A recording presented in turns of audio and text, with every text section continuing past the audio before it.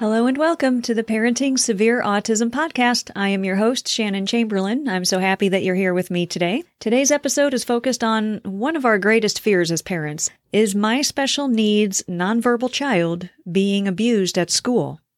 For transcripts, show notes, and product recommendations for this episode, you can find all of that at my website for the podcast at PSA, short for Parenting Severe Autism, .buzzsprout.com. What are some things that would make us think such a terrible thing might be happening to our child? Well, here's a great story as an example of when my child was not being abused at school. We had that notebook that I've talked to you numerous times about, and he was in about second or third grade. He came home. He normally would come in the door and come straight down the hallway into the living room and give us his backpack with his notebook. And one day he did not come straight down the hallway. He said hi in his own way when he came in the door that day, and he sounded fine, but he didn't come straight down the hall into the living room. And we were puzzled and just kind of looking at each other, waiting to see what was happening. And his dad said, "Are you coming in here?" And our son said, "Just a 1 minute." And it was so cute. Well, we waited, and he finally did come in with his backpack, and he gave us the backpack. We dug the notebook out of the backpack like we did every day. And where the teacher wrote whatever happened that day, Jacob had crossed everything out with a pencil that was in his backpack and just wrote, "Jacob had a good day," in his own terrible handwriting.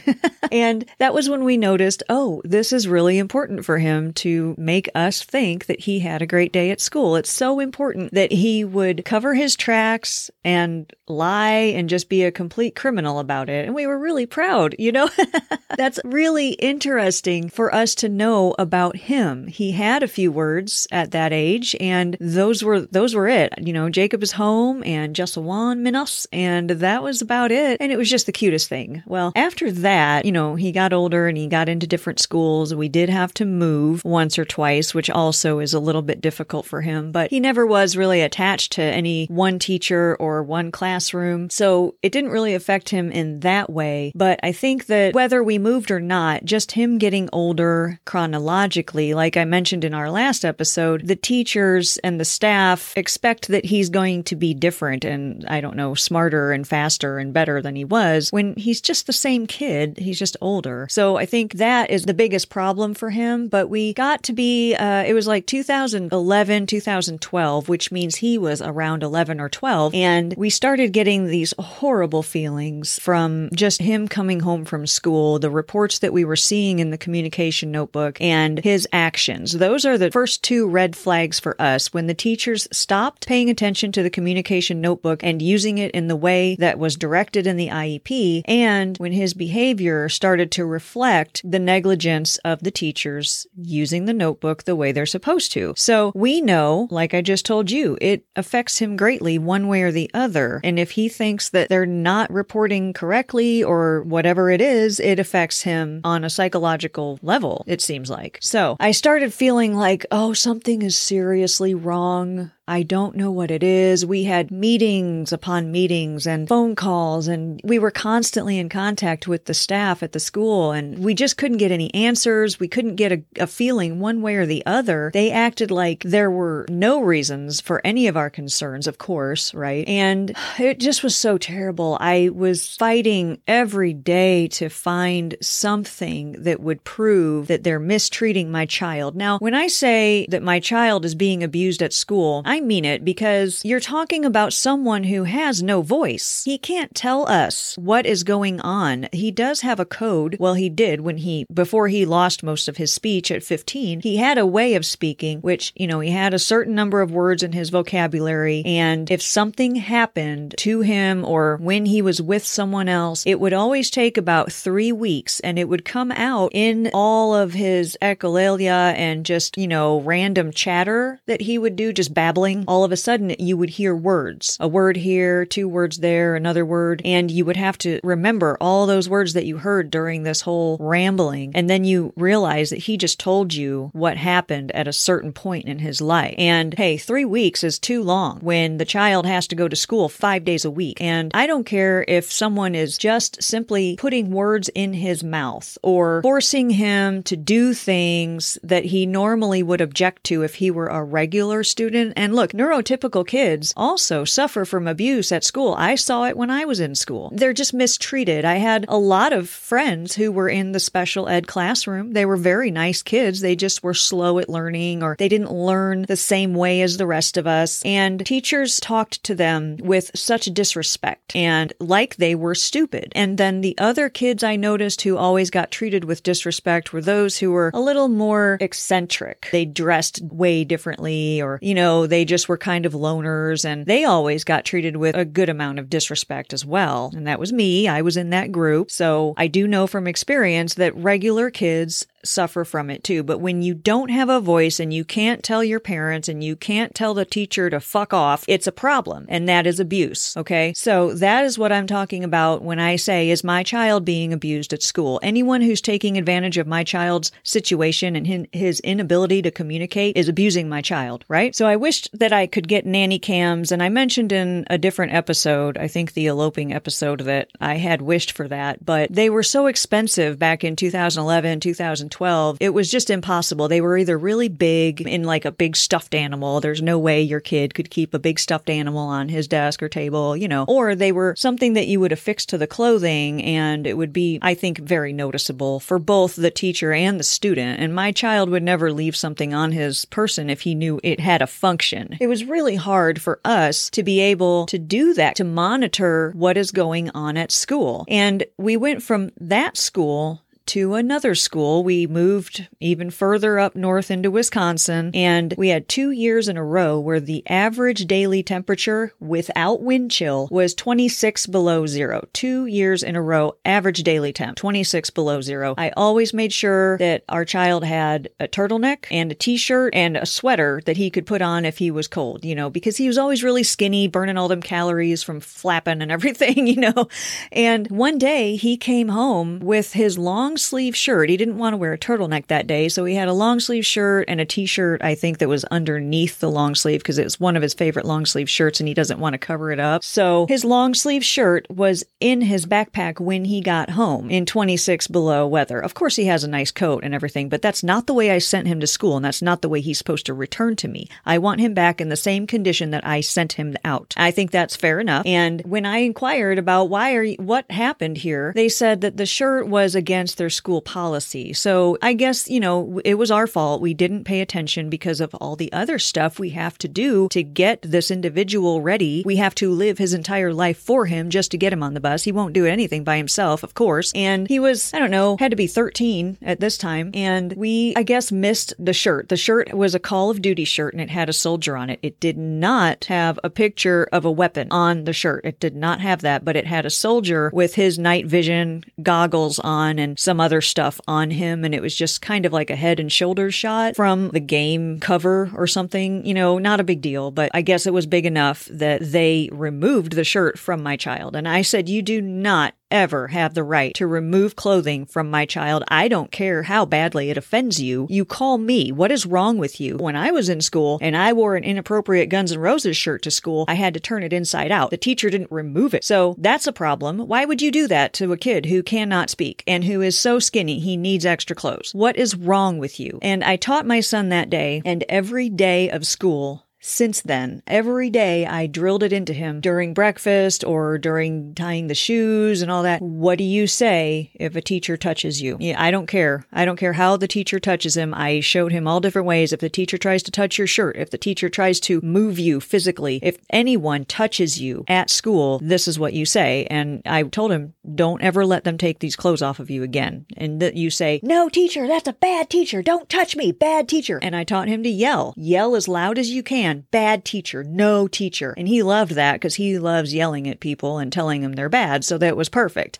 So it was really easy for him to learn that. And I taught him every day, no teacher, bad teacher, no teacher, bad teacher. Then the following year, the teachers changed in the same school and things got really crazy. That was in the winter. And then I guess it was that fall is when he got new teachers and was having instant meltdowns as soon as he got off the bus, just throwing himself down on the gravel driveway and just crying. And it was a meltdown, but it was a different kind of meltdown than I had ever seen before. And I know that we all think that, well, the child is melting down because they demand a lot of them at school and they're trying really hard and they're trying to focus and they're doing the best they can. And it's just really hard. And when they finally get off the bus and they feel that they're in a safe and familiar place, even if it's the driveway, they're going to just melt. And that's fine. I understand that, but there was more to it at that point. There was more. I knew something was wrong. Me and his dad, started talking about it, and we started calling the school every day. And why is my child throwing himself in the driveway? Why is it so bad? What is going on? And we didn't get any answers. Oh, I don't know. And as time went on, and this only took a week or so, we don't waste a lot of time, but we like to make sure that stuff is consistent because he's pretty moody and it doesn't always stay around,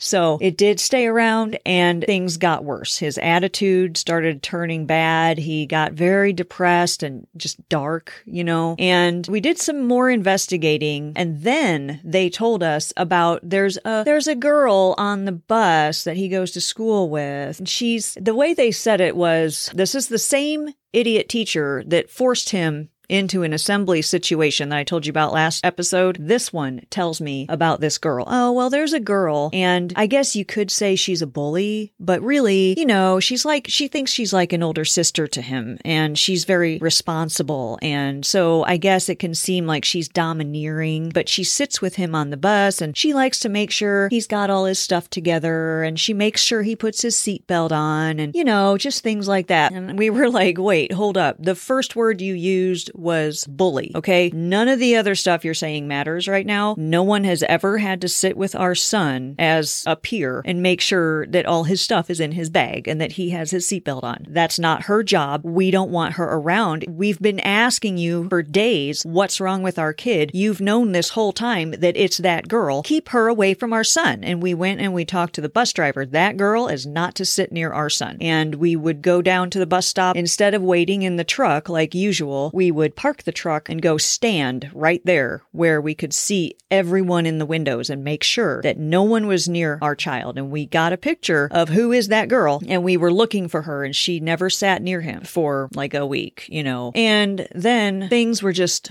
worse, There was no monitor on that bus. I'm not sure what was going on there. It was just kind of a podunk town, and I don't know what was going on, but the behaviors continued. He was slightly less dark. Before we stopped this bully nonsense, he was just sitting at the table in the morning, hanging his head down, looking very, very distraught and angry and depressed and just shaking his head, and just completely different kid than who he was a month before. And I mean, I couldn't stand seeing him that way. He used to love life and he just hated everything. And I know teenagers go through that. When we're teenagers, we go through that. That's fine. This was different. I know you know what I mean. So the behaviors continued, slightly less dark because the girl wasn't bullying him on the bus. We had another emergency IEP, and we learned from the same idiot teacher that this girl sits next to our son in 2 classes. That teacher teaches both classes. She did get the memo. We spoke directly to her that girl is not to be near our son. Why in the world she couldn't change up the seating chart in her 2 classes that had the 2 of them together, I don't know. But it tells me that she doesn't have any respect for my son. Nobody treats my son with respect unless I demand it, right? And I have been teaching him that for years, ever since he was about 8 years old. And I'll tell you more about that some other time. But, she did get the memo, and she just didn't care. I don't know if she liked seeing him suffer, or if she liked that girl getting her rocks off by, domineering my son. I don't know what the problem was, but it was just, it was terrible. And so again, we voiced the rules for our son to be alive and attend that school. That girl must not be near him. And a couple days later, our son gets a bath like every other day. And so I was giving him a bath. I went to wash behind his ears. And normally bath time for us is a really fun time. I make little sugar body scrubs for him, and the sensation on his skin just drives him nuts, and it makes him giggle. And, and he's got really waxy skin in some parts and really dry skin in others. And so I just pamper him and do the sugar scrub and do all this, fun stuff for his hair. And he loves it when you wash his face. And so it's just a real good pampering exercise a few times a week for him. And we really had fun with it. Well, I have always been very gentle with him, of course, and I went to wash behind his ears during this spa, and this poor kid got so small so fast and just hunched forward and said in the smallest little voice, "Ow." And instantly that broke my heart. I thought I broke him, like, oh no, what happened? And so I tried to be very calm while I asked him what that was all about. And he said, "Teacher hurts me ears." And I asked him, "How? What does that mean?" And he didn't know how to answer me, of course. And, but you always try to ask a regular question and see if you can get anything out of him, right? But I asked him, "Can you show me?" And I gave him my ear. I said, "Can you show me on my ear why your ear hurts?" And he instantly reached his hand up to my ear, but then he stopped and withdrew his hand and just looked at me like, "I don't want to do that." And I said, "It's okay." And he just really didn't want to do it. I said, "It's okay. You're not going to get in trouble. And it's okay. I don't care. Just show me what happened." And he took his thumb and forefinger and grabbed the meaty part of my ear, not the top where you always see in TV shows and movies where moms, will drag their kids around by their ears. No, not the top, the meaty part right by the ear canal. And he put his thumb and forefinger around my ear right there and pinched. And he didn't pinch hard on me. I know he didn't want to hurt me, but it was appalling. And I felt so bad for him. And I just tried to give him a little extra pampering. I didn't want to make a big deal of it. I didn't want to scare him or give him any memories of, me freaking out or giving him a reason to feel that he should be freaking out. I didn't want to just impose anything upon him. So I tried to stay as calm as possible and give him a little extra TLC and be a little even extra nice to him, just to get him out of that memory real quick. But he seemed so sad. In the morning, I said, his dad worked at night and he would get home after I put Jacob to bed. So I told him when he got home, and in the morning after breakfast and after everything was, he was completely ready for school, I said, hey, show Daddy what the teacher did to Jacob's ear. And he again hesitated, and Daddy said, "Yeah, it's okay. It's fine. Just show me. You won't hurt me. It's fine." And he showed him, and he did squeeze probably as hard as he believes the teacher squeezed his ear on his dad. And his dad was, of course, also tried to be very calm and, "Oh no, that's not very nice," or whatever it was. But as soon as we got that kid on the bus, we were just livid and trying to figure out, what are we going to do? What are we going to do? But we compared stories, we compared experiences with the pinching of the ear for each of us, and just went over it to make sure that we weren't reading something into it or overreacting or anything before we called the school. And then we called the school and had an emergency IEP. And of course, they denied anything with laughter, like, "Oh, that's absurd," or whatever. They just totally blew it off. But that teacher, who he said, it's her. I asked the name of the teacher and he gave me her name, the idiot. So she is the problem, right? He only had 3 teachers to choose from, and he told me which one it was, and it was the idiot. And so we called and accused the idiot without accusing her. And she denied that, but she actually at that time admitted that, "Well, I did remove the partition between the desks with that bully girl and our son. That wasn't what we asked for. We asked for you to remove the girl, not the partition. Now there's no barrier between the two, and he hates her. I mean, he hates her. Why would you not hate your bully, right? No one treats him like that little girl did. Why would you subject him to that? It's just terrible." So with an obvious disrespect for our son and his needs and his feelings and his humanity, we decided that we had to pull him out. I know that we probably should have pursued legal measures against the school and the teacher and everything, but you might already know this. Schools, man, they make it really hard for you to pursue things like that and to prove anything. And the crap that we would have had to drag him through in order to do that, because it's going to create a lot of stress on us. We're the only caregivers. It was just a better idea just to pull him out and remove him him from the situation, because if we didn't, he would still be suffering. And then we would all be suffering through an entire legal process that would probably end nowhere. So we pulled him out, and we were going to just homeschool him, but he was so negative and so damaged that we ended up within a few days deciding, hey, there's a thing called non-schooling, and we're going to give that a try. So we non-schooled him for about 6 months and just let him detox from those experiences. And then when he started to seem like he was more comfortable with learning things, and he wasn't having flashbacks and, all the negative feelings that come with touch math or reading or doing a puzzle, then we started throwing some of those in there to keep his brain active and keep him engaged, and I started doing homeschool with him. And like I've said before, he and I have always gotten along with like language. He'll throw out some gibberish at me, and I'll try to decipher what he's trying to say, and I'll write it on a board, and we'll work it out. And it's really fun for both of us, and he likes that I take an interest in him. So we've always had that, which is great, but he still didn't have a lot of patience for the entire idea of homeschooling, so we just did what we could. And he was actually out of school for 1.5 years before he indicated that he was willing to give it a try. We asked him all the time, do you want to go to school soon? No. So until he said yeah, we never considered it. And then when we got him back into school, they said that we made him worse. What actually happened is he turned 15 and he became an insomniac, and he lost all of his skills and most of his speech, and it's just something that comes with severe autism. But the school insisted that us pulling him out and homeschooling, because I guess we're just stupid, made him worse. So that is my story about abuse. What I will say about product recommendations is this angel sense that I've told you about for tracking when they run away and elope and all of that stuff. Guess what? Angel sense has a one-way listening capability, and it comes with the kit. So you can hear.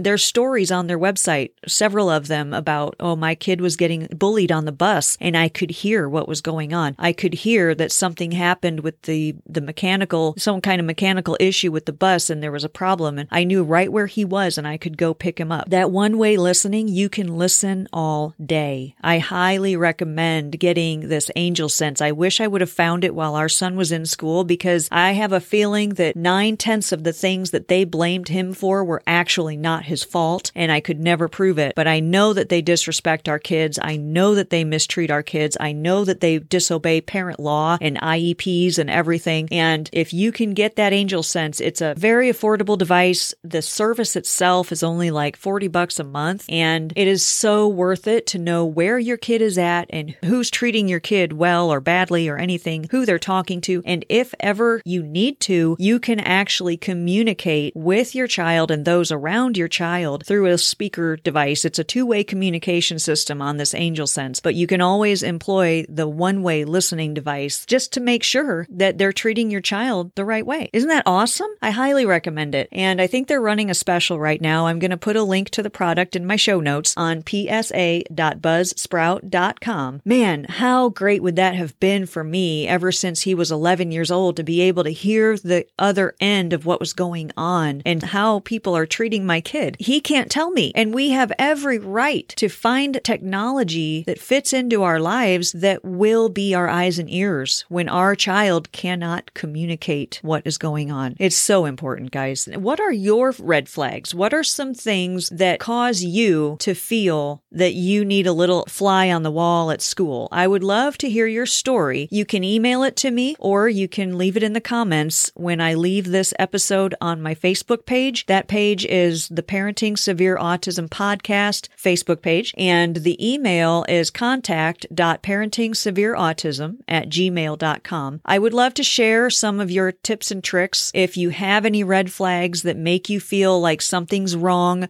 whether it's at school or on the bus or in extracurricular, special needs programs or anything like that, and babysitters, anything. In my next episode, we're going to talk a little bit more about school and the things that we have to deal with. There's a lot of territory to cover there, so I will look forward to delivering some more enlightening information. Hopefully I'll have a funny story for you next time. And thank you so much for listening. I know you're super busy, and hang in there.